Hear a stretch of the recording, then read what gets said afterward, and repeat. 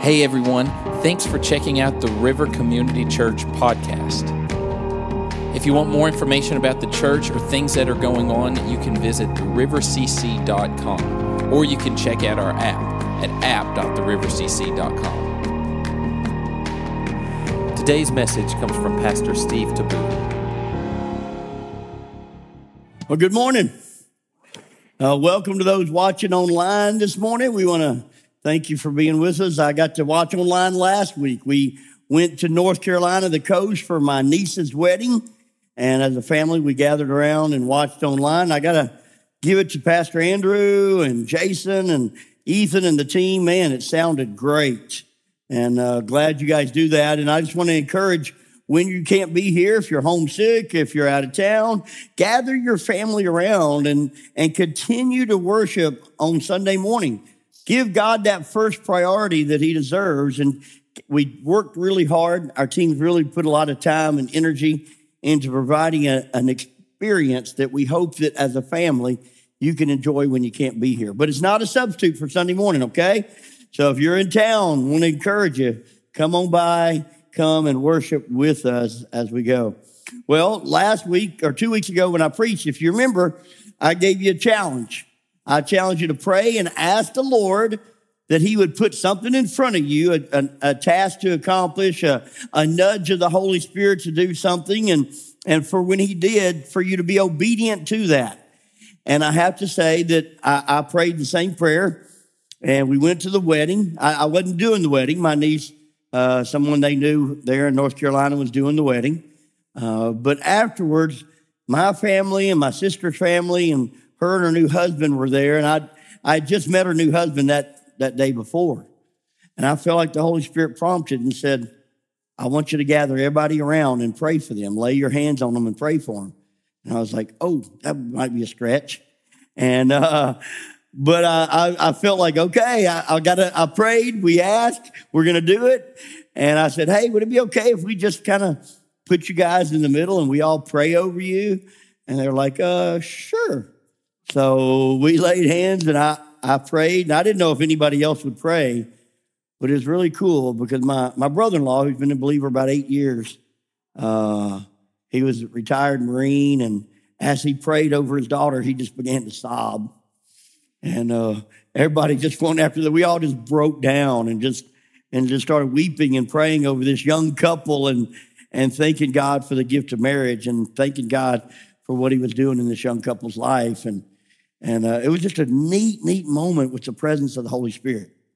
And so I just want to encourage you. I want to challenge you to keep challenging, take that on yourself and just keep praying each week saying, Lord, is there something? Is there something you want to show me this week? Something you want me to do this week? An action you want me to pursue? A prayer? I also got a text from somebody who also took the challenge up. He said, I went to the YMCA this week. And when I got to the YMCA, he said, I had my River shirt on. And he said, I got there, and a gentleman that was there started talking to me. He said, oh, hey, did you bring the River with you today? And he's like, yeah. And he said, as they began to talk, he said the guy was hurting over something he was going through. And so Joe said, Steve, I just put my hand on him and said, can I pray for you? And he said, we just prayed right there in the middle of the YMCA. I was like, man, isn't that awesome? It's like, what if the new norm when you're going through Walmart is like, instead of people arguing over the self-checkout thing that we all hate, what if the new norm is we're all praying over a worker that we see is having a stressed day? What if instead of the new norm of walking through campus and getting there just as class starts on time, college students, what if the new norm is you get there 5 minutes early and God gives you a chance to just pray with a friend before class? What if we really seek to hear from God and we walk that out? I think it'll change our community, and together we can change the world. So that's what excites me, and being on mission with God. Well, if you got your Bibles, go ahead and pull them out. We're in Jeremiah, surprise. For those that have been reading the Bible through with us from beginning to end, Jeremiah is a really long book. I read it many times, but I just forgot how many chapters Jeremiah has in it. And we're going to be in Jeremiah chapter 32, if you want to go ahead and turn there. Last week, as I watched Brian online, man, I felt like he crushed it with the message he brought to us, and so grateful for the team that we have when I'm not able to be here. So grateful for the way they bring the word in a fresh way. We're all different in our styles a little bit, and for me, I love the variety. So let's read Jeremiah 32, and we're going to read 26 to 31. Says, then the message of the Lord came to Jeremiah from the Lord. I am the Lord, the God of all the people of the world. Is anything too hard for me? Now, let me say that's a rhetorical question, right? God knows the answer. He knows nothing is too hard for him. Verse 28, therefore, this is what the Lord says.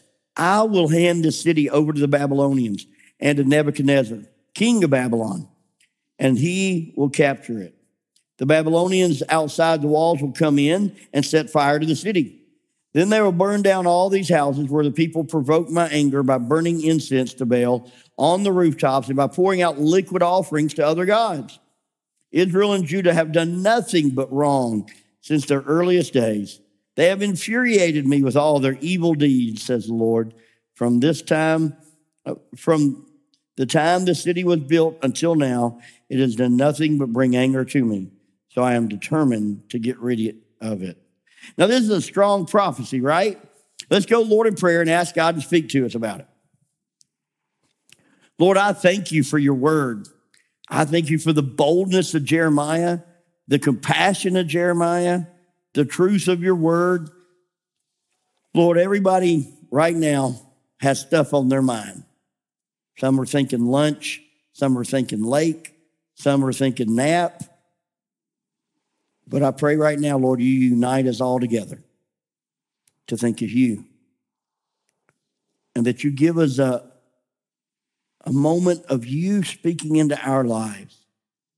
Truth, wisdom, that we might lead ourselves closer to you and that we might lead our families and friends closer to you. Pray that in Jesus' name. Amen. All right, if you have your listening guide, you can pull that out. We just use that as a guide to walk through. The first thing I want you to see is that Jeremiah was a true prophet. He was not a false prophet. He was a true prophet. How do you know someone's a true prophet? Now, a prophet is someone who proclaims truth. It doesn't have to be in the future, but it can be. But in this situation, Jeremiah is proclaiming truth about the future. And he's saying, this is what's going to happen in the future. Now, it wasn't a very popular message. Could you imagine if I got up here today and said, okay, River, here's what you need to know is going to happen. In just a short time, Kentucky's going to take over Tennessee. And they're going to drag us all away. We're going to have to live in Louisville. It's going to be miserable. But take heart. God will go with us if we will repent. Now, who wants to go to Kentucky, right? Nobody. Okay, one or two. I get it. They won the championship one time. But anyway, you're living here because this is a beautiful place to live. You got your house. You got your family. This is where you're at, right? You don't want to hear that because of your sin, you're going to be conquered and your family's going to be dragged away into slavery. So Jeremiah's message was not a popular message. He wasn't saying this because he wanted to be popular in his city. Matter of fact, he gets thrown in jail. He gets mistreated. He gets hated by like everybody.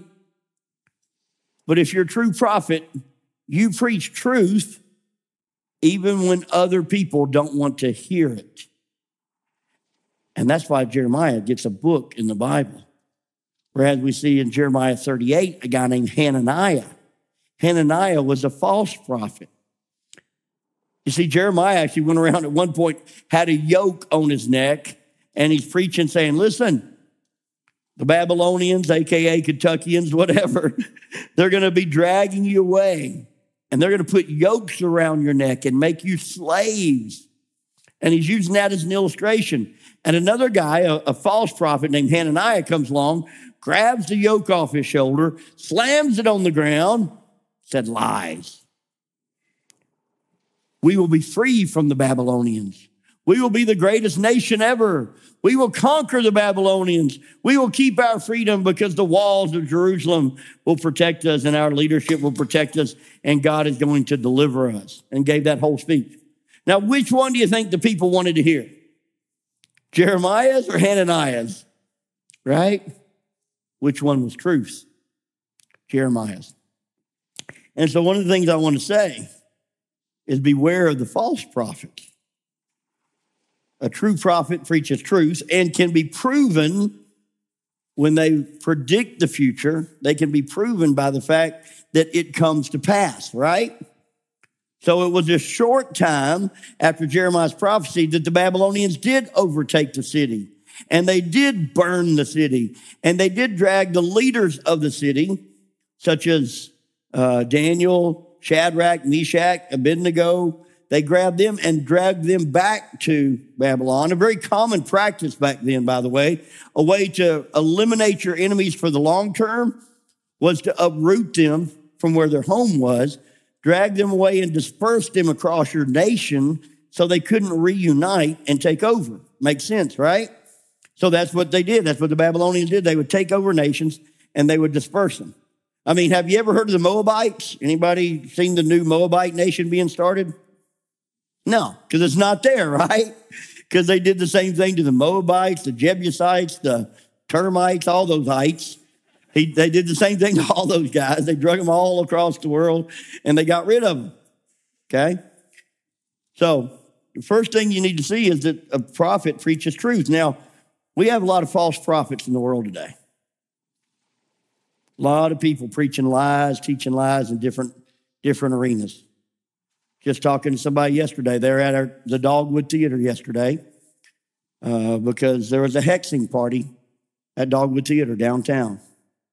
A group of witches came together to have a hex party. It was advertised on Facebook. You can go see it. It's not a secret.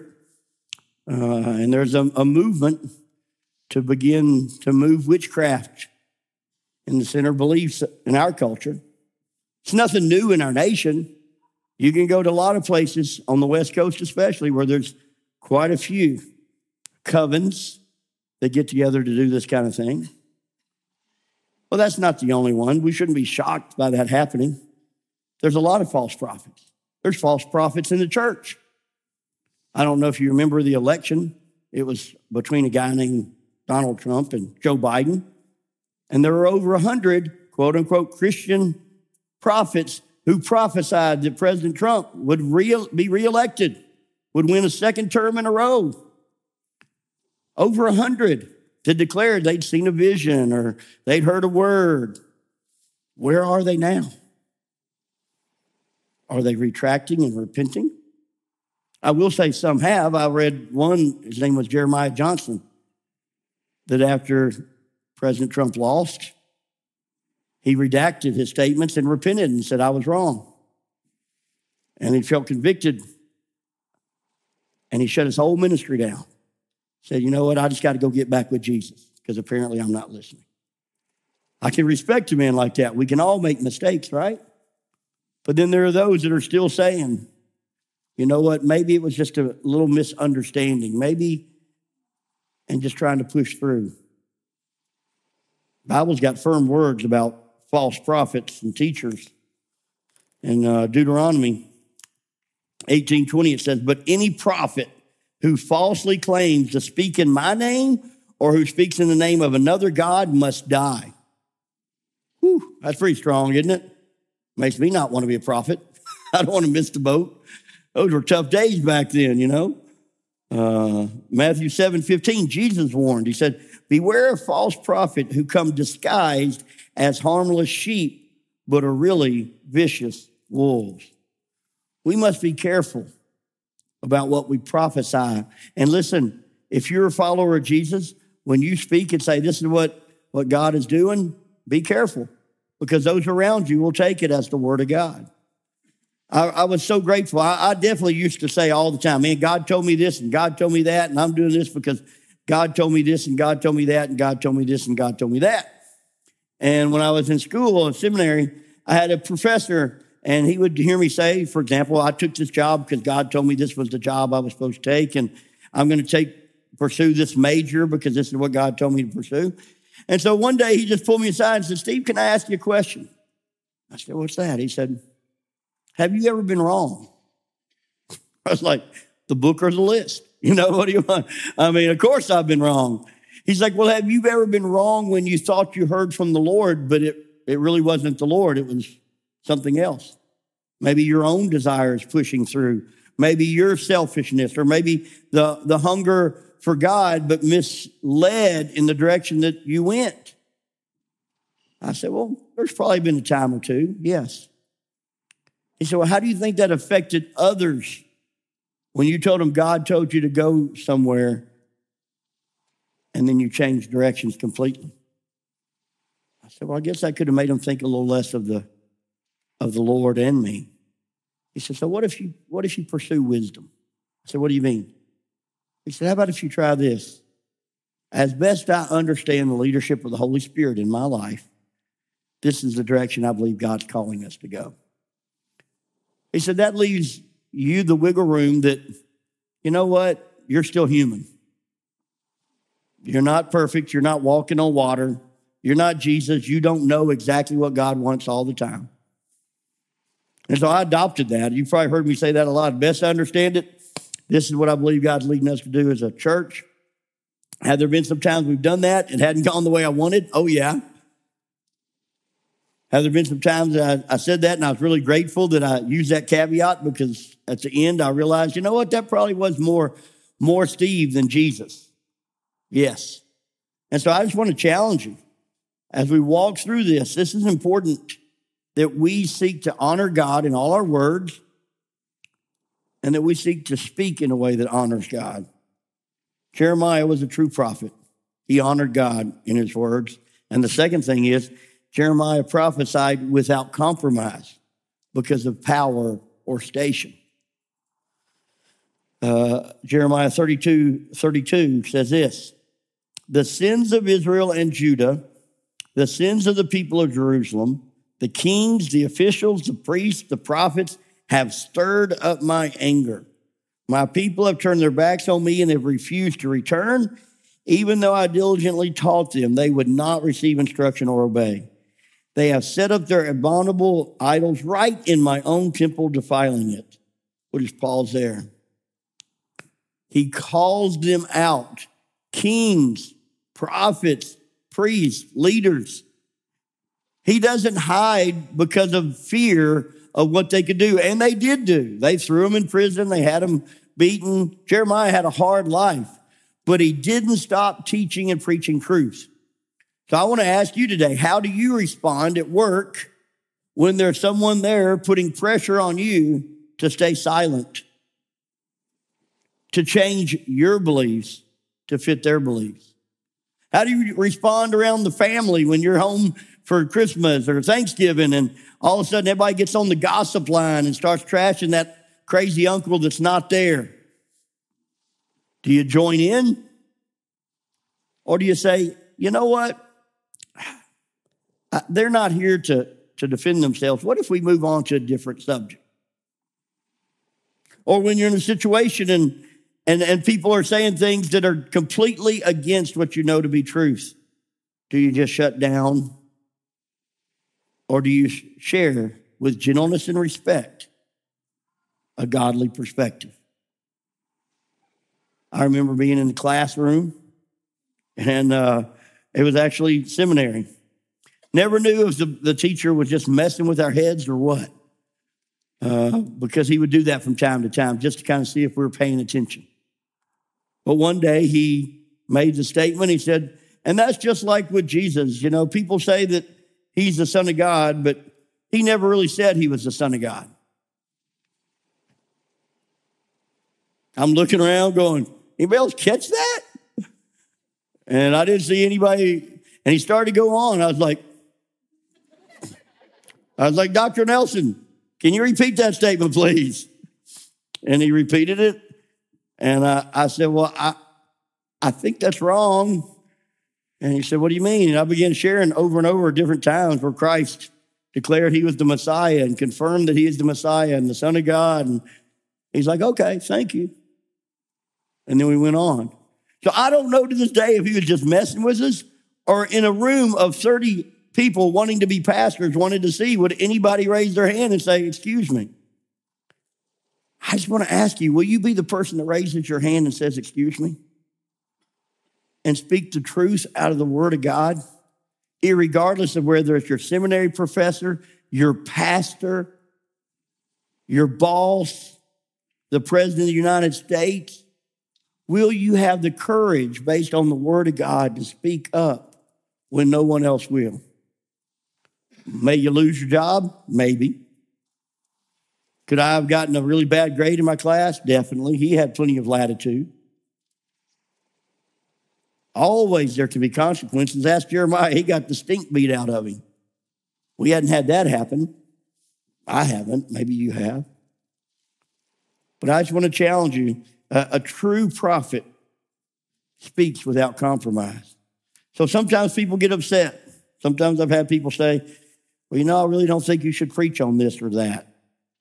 And I'm like, if it's in the Word, it's got to be spoken. The truth is the truth. And this is where the wisdom comes from, God's Word and the Holy Spirit. Now, let me say this. God's Word is genius. We'll look at it a little bit more in a minute. But we can trust in the truth of God's Word. Third thing, this is where the hope comes. Jeremiah prophesied hope of the Jews' return. Now, this is a bold prophecy. Jeremiah chapter 32, verse 6 through 9, and then verses 14 to 15. Look at this bold prophecy. It says, at that time, the Lord sent me with a message. He said, your cousin Hanamel, son of Shallum, will come and say to you, buy my field at Anathoth. By law, you have the right to buy it before it's offered to anyone else. Then, just as the Lord had said he would, my cousin Hanamel came and visited me in the prison. So here, Jeremiah is in the prison, okay, for preaching and prophesying. And this guy comes and tries to sell his land to him while he's in prison. And he said, please buy my field at Anathoth in the land of Benjamin. By law, you have the right to buy it before it is offered to anyone else. So buy it for yourself. Then I knew the message I had heard was from the Lord. So I bought the field at Anathoth, paying Hanamel 17 pieces of silver for it. And then verse 14, this is what the Lord of heaven's armies, the God of Israel, says. Take both the sealed deed and the unsealed copy, put them in a pottery jar to preserve it for a long time. For this is what the Lord of heaven's armies, the God of Israel, says. Someday, people will again own property here in this land and will buy and sell houses and vineyards and fields. Someday. For many people, they thought this was a false prophecy because for over 2,000 years, that day did not come. For over 2,000 years, Israel was not a nation. There were some Jews living in the area, but it was not a nation. It wasn't until May 1948 that a miracle that's never happened before and probably will never happen again, a nation was reborn. Israel, after 2,000 years, was reconstituted a nation. Is that a miracle? Without a doubt. God had prophesied it. It had to come to pass. And not only was it important for it to come to pass to give validity to Jeremiah's prophecy, but we're going to see over and over again, there are other prophecies that had to take place too. In Revelation, he prophesied 144,000 Jews will come out of Israel and prophesy and take the good news to the whole world. Well, how could they do that if the nation wasn't there? The next thing, point number 4, is that God promised to prosper Israel, not just to reinstate them, but to prosper Israel. He says in verses 6 through 9 of chapter 33, nevertheless, the time will come when I will heal Jerusalem's wounds and give it prosperity and true peace. I will restore the fortunes of Judah and Israel and rebuild their towns. I will cleanse them of their sins against me and forgive all their sins of rebellion. Then this city will bring me joy and glory and honor before all the nations on earth. The people of the world will see all the good I do for my people, and they will tremble with awe at the peace and prosperity I provide for them. I don't know if you've ever studied Israel, but it's quite a miracle. They have a piece of land smaller than Tennessee. Over 9 million people now live in Israel. They've only been a nation for just over 70 years. And last year, U.S. News and World Report listed them as the 8th most powerful nation in the world. Only 9 million people. They listed them as 25th in their entrepreneurial ability to create and design new things. If you go over there, I got to go about 8 years ago. It's crazy. This land was literally a desert when they took it over. And through irrigation and through scientific experiments, they found ways to farm in the middle of the desert and return the land to be a fruitful land to provide for their people. It's 13th in the world in economic moving, meaning it's a moving and shaking, according to U.S. News and World Report. 13th, and it's only a small nation of 9 million, and it's only been around for 75 years. Ahead of many European nations. Pretty amazing testimony. Why is that? Some would say, well, they had the favor and the blessing of the United States. I would agree that was part of it, that we did help, thankfully. I'm glad we did. They also had the people moving in with a passion to have a better life. I would agree with that. But if you look at the conflict they've had to oppose, multiple times they've been invaded by the nations around them. There are more United Nations sanctions against them than all the terrorist nations combined. And yet God continues to show favor upon Israel. Why? Because he said he would. And we get to see that miracle. The miracle of the Bible prophecy coming true. And the hope that gave the people. It's one thing I love about Jeremiah. He didn't just preach doom and gloom. He preached hope. So when he got that offer in the jail, it didn't benefit him one bit. He was dragged away to Egypt later on. He couldn't plant on that land. It wasn't of any worth to him. He didn't get to own that property. He didn't get any benefit. So why did he do it? Because God told him to. Because God wanted a testimony of hope to the people. God wants to give you a testimony of hope today. That's why he's given us the Bible. That's why he's given us his good news as a testimony of hope to all of us. To know that this world is not the best life. For those who know Christ, this is the hard part. The best life follows. That's the best life. Well, verse 5 and 6 in Jeremiah 23, 5 and 6, Jeremiah prophesies about Jesus. Over 600 years before Jesus came, the prophecy was given. It says, for the time is coming, says the Lord, when I will raise up a righteous descendant from King David's line. He will be a king who rules with wisdom. He will do what is just and right throughout the land. And this will be his name. The Lord is our righteousness. In that day, Judah will be saved and Israel will live in safety. God gave a promise. The promise was that he would send a redeemer. That redeemer would be for you and for me. He proves it through prophecy that he can fulfill that which he says will come to pass, right? And he wants us to know today that there is hope today. This may be a tough season in the life of our nation, but it's no tougher than what Jeremiah was going through in his season. As the people were about to be conquered and dragged away, Jeremiah held fast to his faith. And so for those of you that are here today, that are followers of Jesus Christ, I want you to have hope. I want you to have hope that it may get hard. And the season may get harder and harder and harder. But we have a hope because we have a Redeemer. And we have a hope because we know that God is our deliverer. He is our righteous Redeemer.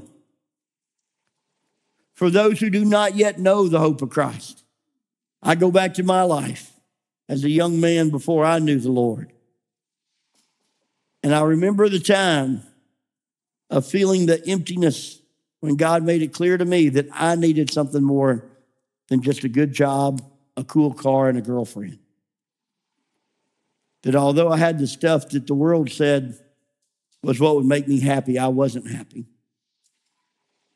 I needed a Redeemer because I had sin in my life that I couldn't carry myself. I had sin in my life that I couldn't conquer in my own strength and power. And so I want to ask you today, do you want that hope? If you don't yet know Christ, do you want that hope?